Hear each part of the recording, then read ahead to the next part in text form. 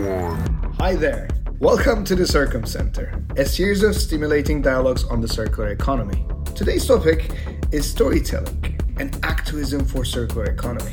So many businesses and leaders are working to change and shape a better future for all of us. But without people using stories as an enabler and encouraging people for change, those efforts might not stick. My name is Greta Thunberg. I am 15 years old and I'm from Sweden. I speak on behalf of Climate Justice Now. Activists and storytellers are the social catalysts of change and action. Meet Harald Friedl. Harald is an activist, a change maker, and a devoted circular economy leader. He was the CEO of Circular Economy and co-founder of Impact Hub Myanmar. He's currently helping governments and businesses transition to a circular economy, including the Austrian Prime Minister. Let's hear it from Harald, how we can create the world we all want to live in. Hi Harald, welcome to the Circumcenter. Today we're speaking with Harald Friedl, and he's an activist, a change maker, and also a devoted circular economy leader in the world. And I'm very excited to speak with him today. Welcome, Harald. Thank you. Thank you so much.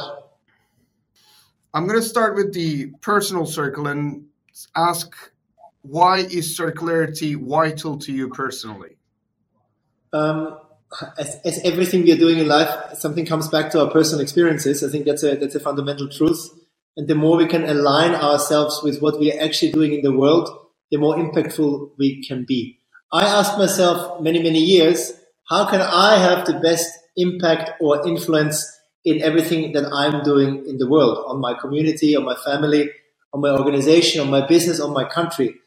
And then, about 7 years ago, the circular economy came into my life, and I realized that a lot of the things that I've done in the past, they started to connect. I started to understand the system around me. So I have a background in working for government. I was advisor to a deputy prime minister as a CEO in business, and I was also in the non-profit world working with international organizations like the UN, but also NGOs. And in each of these, I never felt home enough so that I could, with my life energy, bring the impact that I wanted. And the circular economy for the first time gave me a view and saying, look at it as a system. Everything is obviously interrelated. Now you are nodding and many people say, logical. The issue is understanding that we are part of a system, and then actually acting accordingly is a big leap of faith and a big leap of action many don't take. And I think that's also the reason why we are in the problems that we are facing right now. So many things I said to you started to click when I understood how NGOs, how government, how business relate to each other, because I've been in all of these positions. It's an experience not many people have. And when you only know, sitting in the business world, you have a certain particular view on the world. The government and NGOs, civil society sees very differently. So for me, suddenly things started to make sense. I started to understand things as a system. And it's amazing because you believe, I think it's an old saying, a butterfly is shaking the wings in Europe and a bike falls down in China. Might go a little bit similar or different. But there's a huge impact you can have with your individual action on everything around us. What do I take from that wisdom? A, we as individuals can have a huge impact on the world if we understand each other as part of systems. And two, systems can change. We are sometimes cornered into, by 2030, we have to make fundamental changes to avoid climate chaos. And I believe that's still happening and it's possible. And we need to remind ourselves that this is possible because the daily negative news are by far outweighing the small positive news. And a lot of activism is happening. A new generation is stepping up and is trying to find their voice. And if together with the old generation, the ones that are in power now, we can activate that around the smart plan forward, we can definitely create the world we actually want to live in. This is possible. The circular economy is giving a very easy to understand and approachable subject into the topic of systems change. And I think it's fascinating not only for my kids, but also for the prime ministers, the ministers, the CEOs, and the civil society leaders of this world. That's amazing, and also very inspiring introduction to the conversation as well. So let's look at your past a bit. And when you think about your past, and what was the most important event in your life that made you who you are today? Is there such an event or an experience? Yeah, many people. I listened to somebody yesterday who was near to death experience. I also had that because I was nearly dying in an avalanche in the mountains. But I would say it's much more what I said before. It's my effort, my ambition every day to try to understand what is what's my role on this planet? How can I create? And for me, always the question was coming very intrinsically. How can I create positive impact beyond myself? I was never a person that cared so much. I was in business school, but to make money didn't really resonate with me. It still doesn't make so much sense. While I understand we're living in a capitalistic system in many parts of the world where we need to earn money. I have kids. I told you I need to provide for them. Myself, I can live very well also with quite little, especially when I'm sitting on a beach somewhere in the tropics. But it's about this personal behavior. How can I find my path in the world? Now, for me, this is linked with how do I act, how do I behave, how can I walk the talk? And I had several or many years where this was not clear. How can I get up every day? What do I work? What company do I choose, or what organization? And this truly, it clicked for me when this circular economy principle, circular economy strategy, and circular economy concept, I started to understand and read about it. And it's not the only concept that makes sense. There's also like the blue economy or cradle to cradle. There are different ways, I think, how we can talk about the same thing. And I really encourage everybody to look at the similarities of these approaches and not fight for the differences, because that's happening too often also in the impact sector. So my really deep-sighted experience where I then stepped forward and I truly could find my voice in the world, which happened when I understood and started to live from the principles of a circular economy. I think I did part of this before, but then things came together and I could really integrate it into my life and everything what I was doing. How do I relate to other people? How do I see, based on circular principles, a way how we should consume, how we can produce? And it's a vision that many people find useful to share. That's why I'm often invited by civil society organizations, businesses, governments to share that view. And in the end of the day, it's not magic. It's a very natural, if we come back, I think, what we actually want to do on this planet, which is in a very abstract way, I think, share love, be with each other in a very simple community way. We are struggling to get back to that and simplify against our ways of life and take care of our families. I think that's very simple. The circular economy, when I got this, and this was a big aha moment, this made sense. And it got me out of my struggle, a struggle I think that many people share. What is actually my path and my situation on this planet? What do I actually do here? I can only share with you when I understood that we are part of one, that we are part of a system, and that the circular economy is a way how I can explain it to every person rather than going into deep-rooted ethical conversation or spiritual conversation. It makes sense. It makes sense, and therefore I'm a very happy person showing up to like our time today. I just talked to the Austrian government and the big part of the waste industry before. We had topics yesterday with big businesses. It just makes sense how we can spend our time here on this planet and how we can raise ambition to do not a little bit less bad than we did in the past, but how we can do fundamentally better, all of us together. So it's an inclusive new way of looking forward that I hope many people can look into. So in that sense, you were talking about like some principles in your life.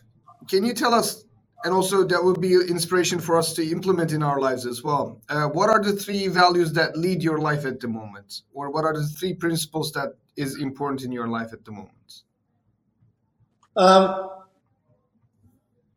Let me think. It goes back when somebody says why. I think I try to keep it simple and start with something that is difficult to debate with. I read that book about the regrets of the dying. It was written by an Australian nurse that is accompanying people into the next step after the life on this planet. And she summarizes this and says the people that are dying, that are passing over to the next step, they are all regretting similar things. And obviously, we discuss it often. It's not that you have spent more time in the office, or it's not that you have made another million, or it's not that you have something for me, you yourself. But people are, when you read this book, and I don't know the exact words, but they are regretting not having given more to their family as at one point. So giving, I think, is a very important one. Giving to the community around you. They have not spent enough time sharing. I think that's another one. Because sharing is something I think we intrinsically are motivated for if we dare to do that, if we have the courage. Interesting example at the moment, the refugee crisis, the Ukrainian war that is happening. I decided to give up. I have a little apartment in Vienna to share it, to give it to a Ukrainian family, refugees from the war. And when you do that, it's a very rewarding thing, but it's also something very fundamentally different to what we are used to do. And I think the sharing principles is also something very important in the circular economy. And I think to live from a value from abundance, I think, is an important one. I think many of us have been brought up. Me, I'm from Austria, and I think you're Turkish. That you're originally from. Or where country are you from? I'm from Turkey too. Yeah. In Turkey, maybe it's a similar way how I've been brought up. That you said you have to take care of yourself. That's certainly something that is very strong. For example, in the US, with the capitalist way, you can do everything from yourself. But I believe that if we understand that 1 + 1 can be 7, and that's not math you want to teach to our kids, but energetically, if we really want to do well for more people on the planet, then the level of thinking about how can we create abundance, prosperity for all, it's not something that goes against, it's not an anti-capitalistic way of doing things, but it's a different way of thinking about what does abundance mean.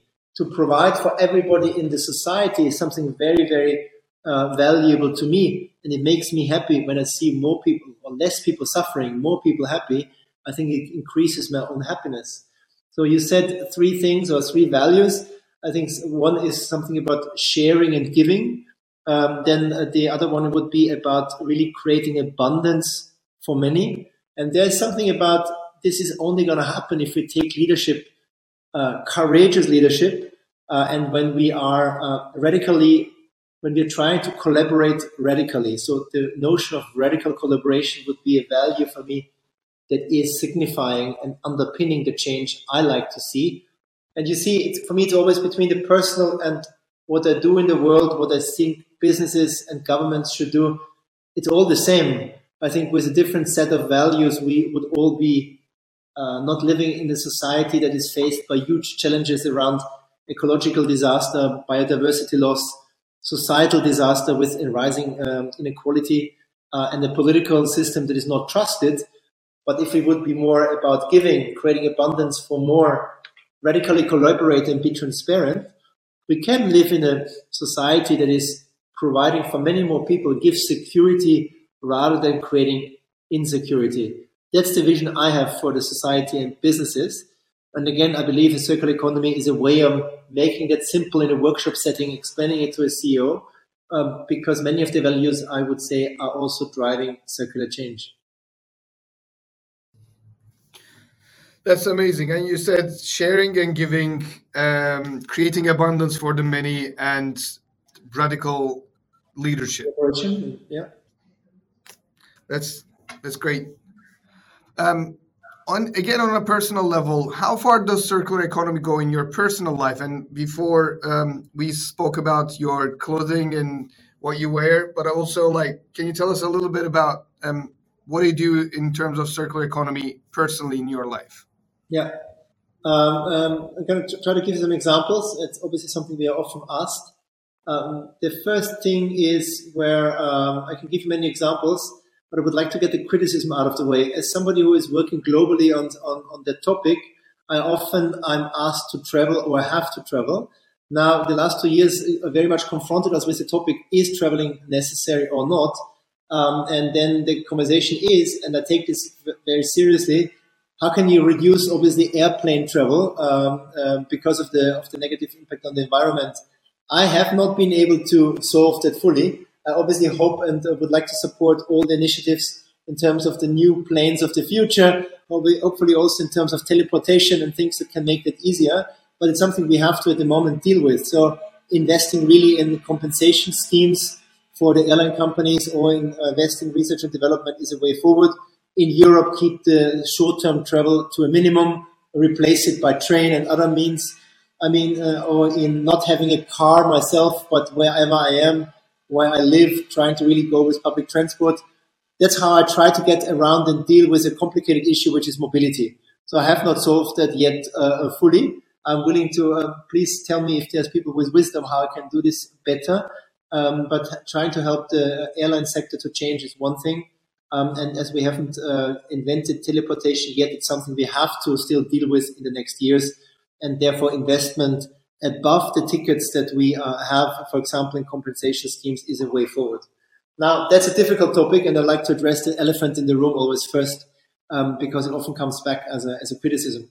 If we want to change, we have to look at our big pieces of what we have in our life, right? How we dress, how we eat, the food, where we live, our places, or how we move around mobility. Now, mobility I've mentioned. I myself don't have a car now for the last 15 years, I think, and get around that despite the fact that I have kids, trying to use public transport as a thing. And the interesting piece when you talk about circular economy and mobility is obviously shared transport schemes is an interesting one. The whole electric vehicle revolution is an interesting one, trying to participate as much in that. And it's also accepting that you maybe have to redefine your relationship with time, because we always want to be very efficient. The problem now I see is when you want to shift from using a car to going in public transport, you might need, when you, go to see a friend somewhere, you might take you 3 hours instead of 1. Now, I learned in the last years, it might be very nice not to be super efficient to go somewhere in an hour. But when you go somewhere and say, I take 3 hours, you can actually take the time to read, to connect to people, to think, take time for yourself. So the whole circular economy, it's not impossible. Many people say it's impossible. Why? I can't take 3 hours where I should be in 1. And I believe it's really more about the redefinition of how you want to live. Because I don't accept it as a blockage that everybody has to do everything in the fastest way. It also comes back to our behavior as consumers, no? I think I read last year a designer from a very famous mobile phone production company that said everybody always wants the latest product. If we accept it as a truth, we have a problem and we will not be able to change. But if we say, no, we are okay with functioning products that allow us to work, and computers and cell phones are obviously good examples, in the most efficient way, maybe a refurbished product is a good way forward. But a bit us thinking every single day and reformulating what the consumer companies tell us as truth, I think it's really important to create a more critical thinking on that. Clothes, I told you, here, circular jeans is one way of trying to dress differently. A very nice product, I'll tell you everything. What is a circular jean? A circular jean is a way how a jean company redefined the business model. Obviously, around leasing, you don't need to buy a jean anymore because I don't need to own it. I rent it, I lease it. Product as a service models are very much upcoming in many parts of the global industry, from mattresses to dishwashers to clothes. And it gives an incentive to give back the jeans, so we make sure it ends up not in the landfill or in the burning, but it actually is gotten back by the company that is now then disintegrating the jean, making it smaller again into the small particles and producing a new product from it. Or maybe if it's still not too old, can resell it or release it to another person. I made a promise to myself and my kids to be circular in my clothing, nearly 100%. So in the last 2-3 years, I managed that. That's a second-hand shirt I bought at the flea market. But it's something that I discussed last week with a friend. You need to force yourself to do that. It's always easy to go next door to Zara or C&A or H&M, whatever the big department stores are in your country, and buy something new that is mostly produced from virgin, so new materials. But if you challenge yourself and say, I don't want to go that way, it's a conscious decision everybody can do, but it's not an easy one to do. But it's an aware decision that I recommend many people to do. How do I eat? Eating food, circular food systems, huge topic. And then what I find very funny, people always put the question first that is the most difficult to answer and use it as an excuse not to change things. I try to be just very blunt on that. The conversation: should you eat an avocado? Should you buy a melon in a shop, in a supermarket, or turn to the local products? So my answer is always the same. I think we, in our stomach, if we are an educated consumer that tries to do good or tries to do better, we all know what is the right thing to do. Local product, amazing. Turkey, where you're from, amazing local products. Unfortunately, where I live in Europe, you don't have everything available. The climate is different. But generally, to see what is local, what is regional, and according to the time of the year we live in, that's always a good choice. Can you sometimes buy an avocado and a melon that's coming from Turkey or from South America? Yeah, we will not die from it, but that's limited maybe. Let's try to adapt again in a way that is more local, support local food communities. I'm part of a community where we change the business model together with the farmer.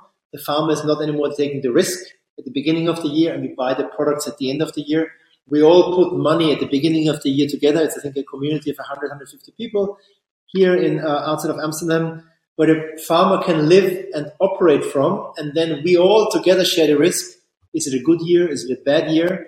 We all agreed on principles. That's always very important, I think. We don't want to use a lot of fertilizer. We want to have it biologically and quite green. We all volunteering time. We bring our families. It's becoming a community thing, how we grow the garden together and then see what we're going to get out of it during the year. So this is how I try in the food chain, while I also go to the supermarket. I try to limit it because the products produced and the quality, it's not the same that you get when you go to a farmer that actually grows things in a biological way.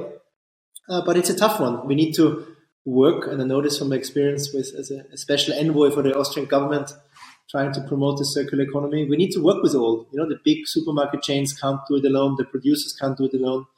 And we consumers have a big role to incentivize that change as government.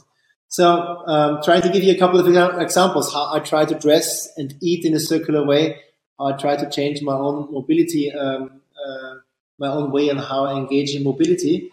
And obviously how we live, the houses we build a modular house. Try to get architects that actually think about a green facade where you can grow all kinds of things, solar on your roof. It's all little things. And as I said, as an example before, sharing my apartment with a family that is coming from the Ukraine, sharing economy is an important one. It's all ways on how we can get out of the comfort zone, rethink the future, but make the circular economy very much individual, as we have a big role to play as consumers. We every day vote with our wallet. And politically, we should support the right parties who are thinking about a future for society that works for more people, that it's integrative, that thinks about bringing people into a much more enlightened and a positive future than where we are right now. That's a perfect example, because the reason why we are doing this project is we said like the center of your decisions. We are trying to discover the center of your decisions. And also when we make a decision in life, we need to think about what's going to be the outcome other than what we get out of it. What's going to be the bigger outcome to things other than us. And this is a great example about this is the end of our first circle. Harald, now we're going into the second circle of our conversation, in which we're going to focus on business, industry, and on a larger scale. I want to start with something you said before. You said it's not about doing a little bit less bad, but fundamentally better. What do you mean by that? When I work with business leaders and I go into a business, I think there's fundamental to ask one question that I think we are often bypassing, and this: what do we actually want? And we are living in an interesting time of exponential change where until now, I think many would have said they want to improve the bottom line of the company, right? So any sustainability or circular economy strategy has to support that. Now we hear more and more that there are three big pressures that the CEOs are being faced with. One is governments are changing rules and policy will change faster than the past. That's what everybody predicts. While I think the policymakers are still sometimes a little bit behind. So hopefully they will take much more a view on moving forward, especially when we have governments like the New Zealand government, the Finnish government, with female leadership. I think female leaders truly show us the way with a new way of leadership. I think we're going to talk about this a bit later. I'm really, really big in awe of what they're doing with sometimes different than the men, how I approach men governments. And I think that's an important topic to discuss as well. But the pressure is coming from the political side. Policy frameworks are changing. Secondly, the clients are demanding net zero green products. So really the producers have to change what they have in the factory, because further down the value chain, there are different products needed, because everybody has much more difficult standards now for the production. And thirdly, what I find very interesting, the pressure from inside the companies is ramping up. Employees more than ever want to be part of meaningful, purposeful companies. I often give the answer to people, you don't need to change your job now, but you can, in your government or in your business or in the organization, try to effectuate change. I think the businesses of this year, 2022, and the future have to give employees a chance to do so. Philips, for example, I know very well, has an internal group of sustainability leaders. They really try with more than 10% of the workforce how we can continuously improve. Now, this is what I see in businesses. There's different pressures on businesses. If you as a business leader really want to future-proof your business, you have to respond to that. So you have to have an integral answer on how you guide your business. I again think the circular economy gives such an interesting framework, but you can't put it into the sustainability department, which comes under strategy or under sustainability somewhere in a corner of the organization.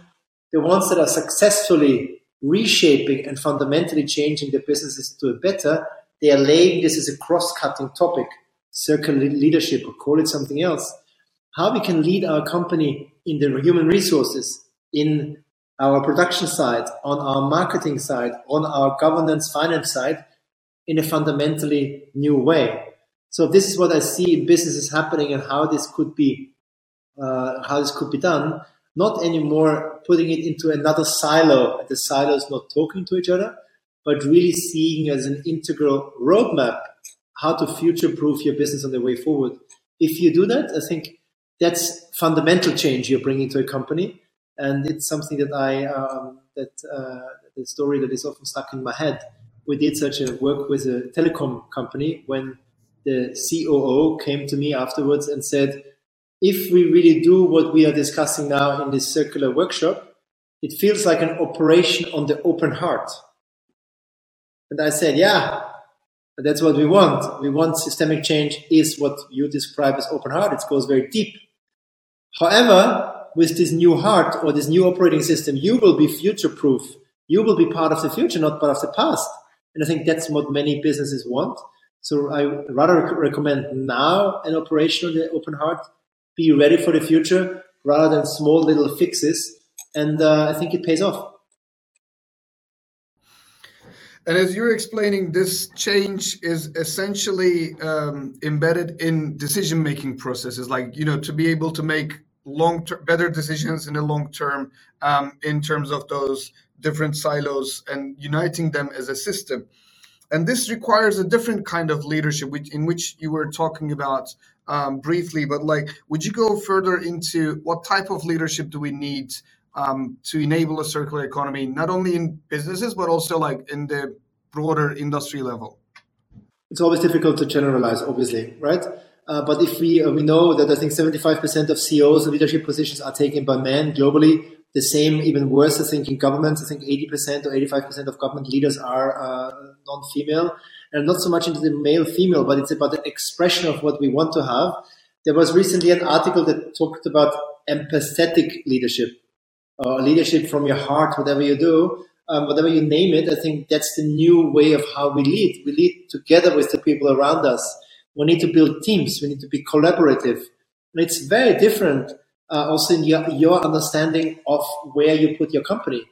When I was CEO, I like to understand my organization, my company, not only as my company, but as contributing to the whole ecosystem. Because when I grow the ecosystem of circular economy globally, I will benefit anyway as a company from it. But this view, not only in yourself, but much broader, is, I think, what is the name of the game for the future. So I think as human beings, we are also much more happy if we are showing a leadership style, call it empathetic leadership style, that is based on certain values or certain ways on how we live this. Because we shouldn't get hung up in names. I like empathetic leadership because it shows you are trying to see everything as, see yourself as part of a system, your organization part of a system. I think there are 3-4 values that are really key to that you need to put in motion into and you need to put into action in your company. This is, I think, around radical collaboration. The circular economy is very clearly a concept that is calling for and needs more than rather less collaboration. Also more transparent, radical transparency is now often evoked as a value that helps businesses to get trust by consumers. You can only do this by being transparent, because the BS alarm by the consumers is very sensitive. I think whitewashing, greenwashing, circular washing, all of this is possible and has been part of business realities. I just hope this has to end as soon as possible. We need to find the NGOs of the world, the accountability mechanisms that help us to stop that and act as individual educated consumers. So real transparency, real collaboration, and an understanding that we are part of a bigger ecosystem and trying to bring this into a company is really useful. Many of us know, and if you haven't read the book, it's something really a must for the next birthday or Christmas present. Let's not wait for Christmas. The next present for next month, for whatever occasion. Donut Economics, like a donut that you can buy in a shop, written by my friend and Professor Kate Rayworth. It's very nice how she conceptualizes where we should go as a society. We should fulfill the needs of us as people, but don't overshoot the boundaries what our planet is able to be producing in terms of resources. Now, when you break this, what she says, down into a company, you come to very interesting questions. It is, how do you apply this in a company, take Philips, into your governance? What is a governance structure that actually is supporting a company that wants to be circular or future-proof? What kind of money do you want to take? Because in the end of the day, financial stakeholders are part of your company. You really need to make sure that the financial impact or the financial input you're giving into a company needs to be aligned with where you want to go. Because if your owners, your financial stakeholders want to go a different direction, not going to happen that you bring real change about in your company. It doesn't only go into how you run your company, where you go your finance from, but how do you treat the people along your value chain? What kind of sustainable or circular behavior do you show in these partnerships? It's an interesting question, because we all know, when you think about the textile industry, you're from Turkey, we all know that the Turkish, the country of Turkey is a big manufacturer of garment, but the garment comes from Asia. And there are different ways around the globe, but it's very global. It comes from Asia, being produced, comes to Turkey, being manufactured, shipped to Europe, where it's being sold. Now, where does the profit is mostly being retained? It's in the last step of the value chain. But is this circular behavior? Is this how we can treat the people along the value chain with the often maybe Bangladeshi or in Myanmar, where the yarn is being produced, the workers living in terrible conditions? So as people who take the concept seriously, we need to look at the whole value chain and make sure this is much more equally distributed. And then we're coming obviously into the question of, but the company at the end of the value chain wants to optimize for their profit, which is going against, I think, circular thinking. You can earn well, but rather than optimizing only for yourself, if you optimize for the value chain, I would make the argument in the long run, we are all better off. We are all better off. So the criticism sometimes comes, you are anti-capitalist or you are more socialist. I also have heard that, which I really find A, offensive intellectually, but B, just the wrong judgment. Because just by saying people, how can we run the world in a future-oriented way so that we all can benefit, that we all find win-win situations? If you need to end such a conversation with an argument that is not clean, and I think it's more trying to create more conflict, is just not the way forward. I love to sit down with everybody around the value chain, because together only, for example, in the textile industry, we can find a solution when we put the producers, the manufacturers, the consumers, the recyclers all together and discuss how we actually want to do this together. So this is an important one. And lastly, bringing the concept again, how we can live this and show leadership in our companies. Look at what it means for your ownership, for your governance, how you govern your company. The involvement of workers, employers is really important. How you can treat your value chain. And in the end of the day, how do you make your employees part of that? I think these are questions leaders that are leading from empathy have to ask themselves. Do I know a company that has the perfect solution? No, but we know of many that are experimenting with new models. And I think they will be the successful future leaders. And they are getting ahead of the curve where you want to be when you want to run a successful business, not only optimizing your profit for 2 years, but having a successful business for maybe 10 years. And that's why we also see many family-owned businesses really opening up their thinking to new ways on how you want to govern. And I find this very encouraging. We just need more of it. This is great, advice, and also like listening to you, it made me think about other things as well. And one important aspect, as much important as leadership, is I think collaboration. And in a growth mindset, and also this competitive environment, collaboration is generally disregarded or like frowned upon even. What do you think about like how not only businesses but also governments and also civil society, what can they do in terms of collaboration, and how would it help? Obviously we need collaboration, but it links a bit to what we had a chance to discuss with your colleagues also recently, which is what does this new way, this need for collaboration come with? What did it ask from us? Let's start top level. When I look at it from a government perspective, and I told you I'm special envoy for the Austrian government for the circular economy, there's not a government position, it's a bridge builder position. And I think more and more innovative governments are putting bridge builders also in a position where they are trying to respond to the new realities that we are seeing.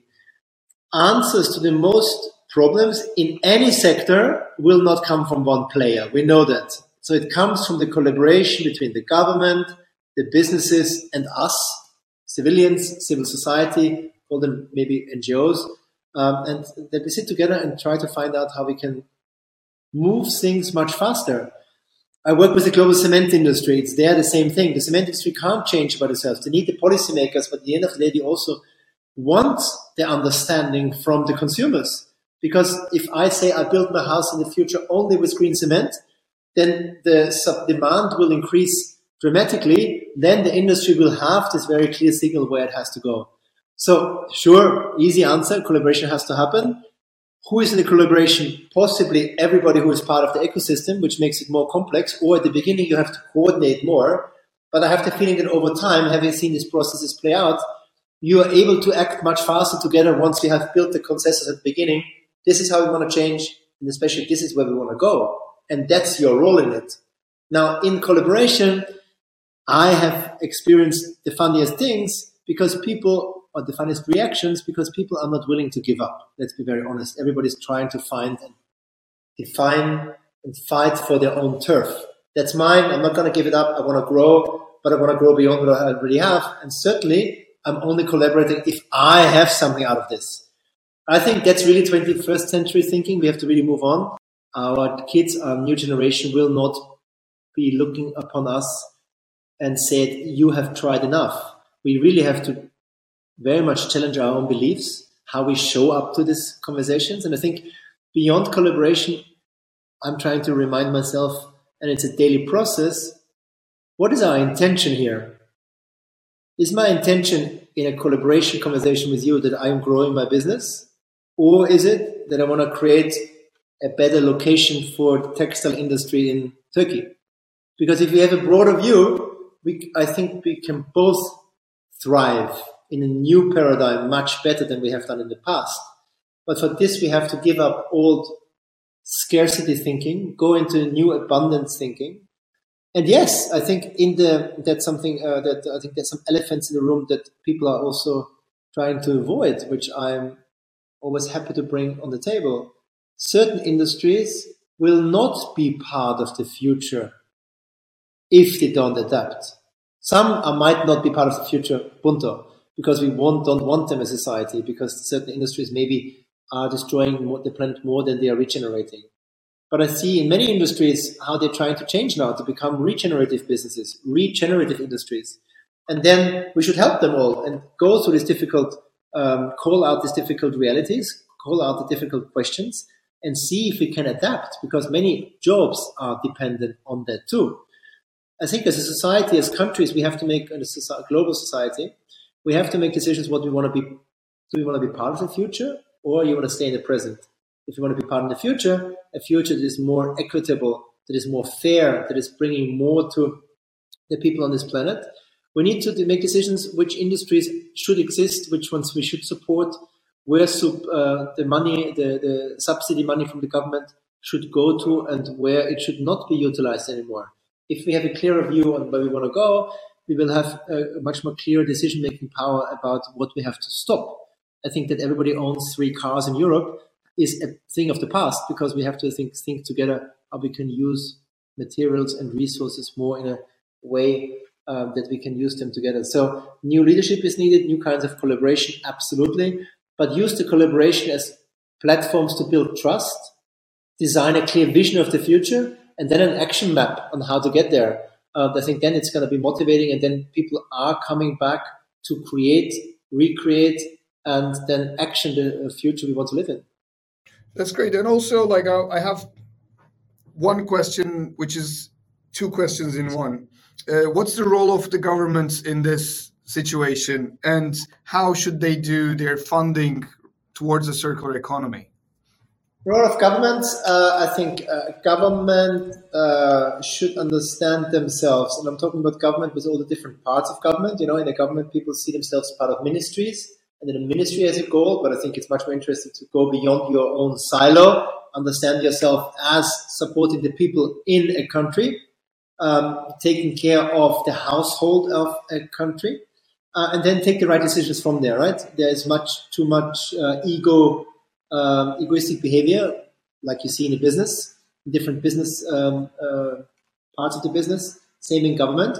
Hopefully we have leaders as ministers and as prime ministers who bring this together at a much higher level, so they can actually serve the people that are living in their country.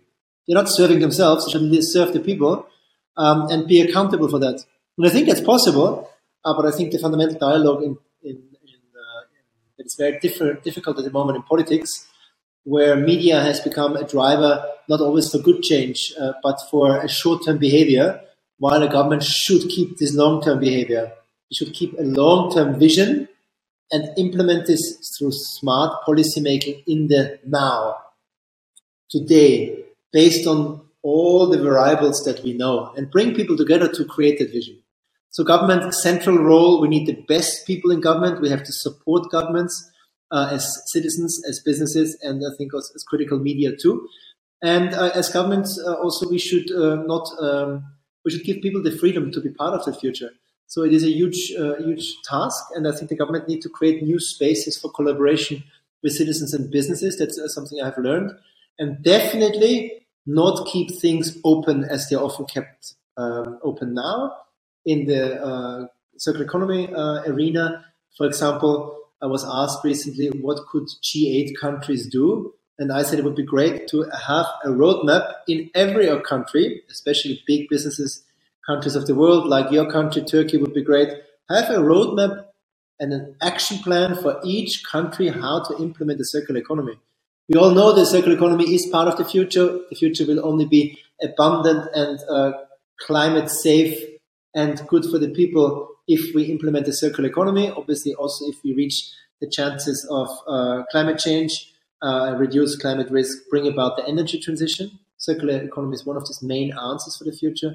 Make an action plan, make a roadmap, and then make everybody commit to that and implement it. It's very simple. That's what government should do. Any government that doesn't have a roadmap yet, and I think more than 60% of the governments don't have it globally. I don't know the actual figure, but I think it's below 30%. Get it going. Let's get and find the financing for it, and then let's implement. Great question. My 10-year-old son asked me, why is the world not circular? And I've talked to, in my last years doing this globally, I was lucky enough to talk to thousands of people about this. I think it always comes back to to very human aspects. No, I think the first one, and it has to be named, the vested interest. So interest, often sometimes monetary, sometimes power interest, of, and I don't want to make it abstract to say governments are the problem or business are the problem, but of people, us, is at the core of the problem for me. I've been certainly in more conversations where I had to overcome this at the beginning than I had it about people showing up with a mindset of how can we create truly a solution together. So I think it's up to us every single day to bring that leadership. Maybe you are in an NGO, maybe you are in a business, or you are a government. But if we are able to go beyond our own interest and say what's the interest of the whole here, that would be a huge step forward. So vested interest and the wrong mindset comes from many psychological aspects as well. No? We think we don't have enough, we don't like ourselves enough, we have to overcompensate. A lot of this, I have ended up in conversation that became much more psychological than economic discussions, which I find very interesting. But I'm very passionate about this kind of new leadership that you have to adopt for yourself to be able to have the difficult conversations. And I didn't say it's easy to change. It's super difficult to change. All this is difficult to change. But if you have a view on the future, then we can get there because we are smart human beings. It's amazing what we have done in the last hundreds of years, what we have achieved. Now it's the time to come together, maybe in a joint consciousness, to create plans for the future, visions for the future, and overcome our individual interests. As a very practical example, I want to give to people who are listening. A mentor of mine, amazing person, architect, circular architect, said he starts every meeting with requesting from everybody, please put the hidden agendas on the table. So tell us what you actually want, because it makes it easier to deal with it and find their way forward. Otherwise, you're ending up in these meetings where you think, it's so logical. My 10-year-old son wants it. Your daughter wants it. Everybody, the prime minister wants it. Why can we not come to a conclusion? And I think if the hidden agendas are on the table, and it's not about shaming somebody, but understanding. And that's why we need, and I loved the work with circular economy, where we brought companies together, big textile companies. When they started to talk to each other honestly in a way of trust, or we call it Chatham House rules, nothing goes out of the meeting room. You're really connecting on the problems, and you can go deeper to answer to the doubts and fears of people, but you're also able to chart a solution forward. So I think these trusted, courageous meetings where we are behind doors truly talking about the future solutions are necessary. We need the organizations and the money to organize that. Definitely possible, but let's transgress between our individual interests and make future generations proud of what we did in the year 2022, 2023, 2024, so that they look back and say, these guys really made an impact on changing the world, and not they just did a little bit less bad, which I would be embarrassed to be part of. So let's ramp up this ambition together. That's a great closing for the second circle of our conversation. Now I'm going to move into the third and final circle. What are the responsibility and the power of activists and storytellers to enable a circular future? You know, when you're trying to differentiate different roles, I try not to give so much to what you use as a term to describe a certain role. I think we all have to be activists, and we can all be activists wherever you're sitting, in a government, in a business, or in a civil society organizations.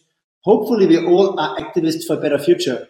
Now, I believe very much that that we people, that humans are intrinsically good. Sometimes people don't show the right behavior, but I think we can all bring them back to their real essence. People are really forces for change. Everybody is. So my hope is everybody can be an activist. Activists are extremely important in times of change because they're willing to look outside of the box, and I think they are saying and trying to remind us what we should be doing. The question of doing the right things, doing the right things rather than doing the things right, and to get out of your own daily struggles and the many things we all have to do, and look at outside of the troubled waters and say, what actually should I be doing, and take the leadership to go there. That's a very important process. So, and storytellers, I've been myself, I was trained as a journalist to be able to explain something. I try not to talk about the circular economy in abstract sense, but I try to make it deeply personal because I think it is personal. Storytellers are as important as activists as anybody else who is being part of systems change. I think activists have the fire and give an initial boost. Hopefully can understand themselves that they are not alone, but actually have to work and inspire others. Then stay open as an activist. I would consider myself an activist. Stay open to being inspired by others too, learning again every single day. I find I'm a student of the circular economy every single day. And then be able to tell the right story, because storytelling is an art to have the willingness and power and courage to say to people, it's not clear what the story of this country is, where it should be going in the next 5 years.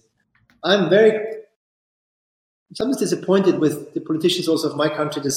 They don't give me a vision. I'm not feeling part of a vision where my country, again, I'm Austrian, should be in 2025 or 2030. But without that vision, and then call it storytelling because it makes it then more applicable in everyday's life, that's missing. We need people for that. Often storytelling is not being paid. It's not being seen as a budget line in any of our projects, as you know. But so the work you do as well is extremely important, and I really want to congratulate you on the project and weave the story together with as many people as possible, because then they start to act in different ways. That's extremely important. What would you advise policymakers, businesses, and philanthropists to focus on for the coming years? It depends what sector you are in. I think go inside for an hour, think about who you want to be, and then act from that. No, in short, I have never been a philanthropist, and I invest every year. I'm kind of a philanthropist. Every year, I invest about 7% of my income into projects. Plus, I give in my free time. So, as a philanthropist, I would like to have the conversation. I would encourage the big philanthropists of the world. And I did that, for example, in circular economy, come together and be brave enough to make a vision, because the people that also need and are giving your money will listen to that. So philanthropists, make a vision and be clear where you want to go. Governments, please see your huge responsibility, and you should understand yourself, your jobs. It's an honor that you have the trust of the people to show where it's going. It comes with a huge responsibility on having to make sure that you create the policy frameworks and the policy action frameworks for the next 5 years. That's so you have to be ahead of the curve, far ahead of the curve.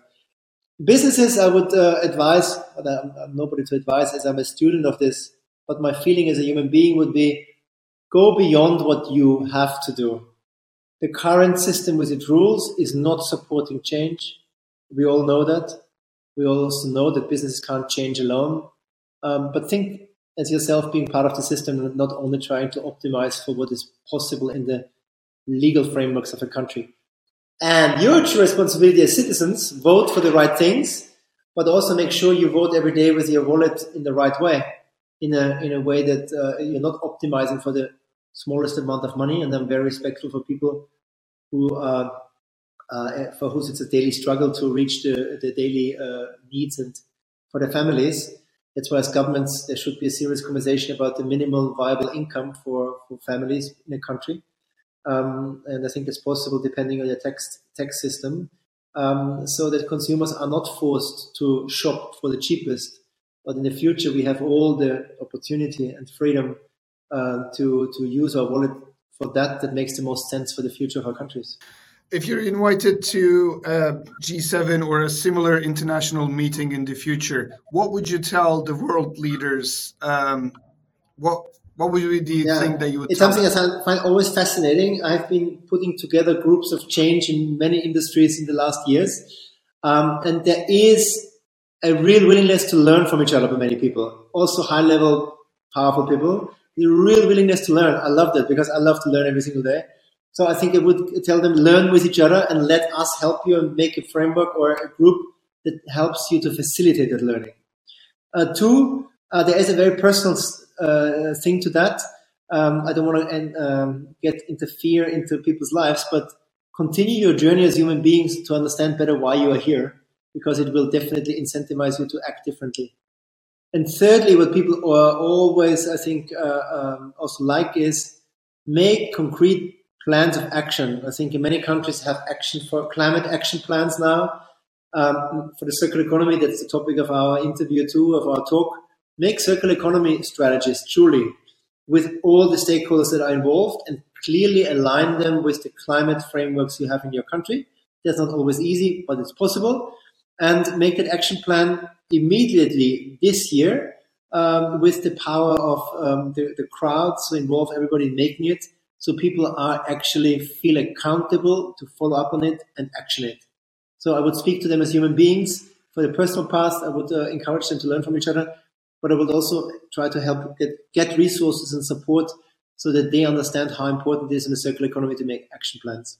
The people who are listening to us now, where they should start their circular transformation and what should they do? Sarah, for me, one thing is relevant, and that's action, action, action.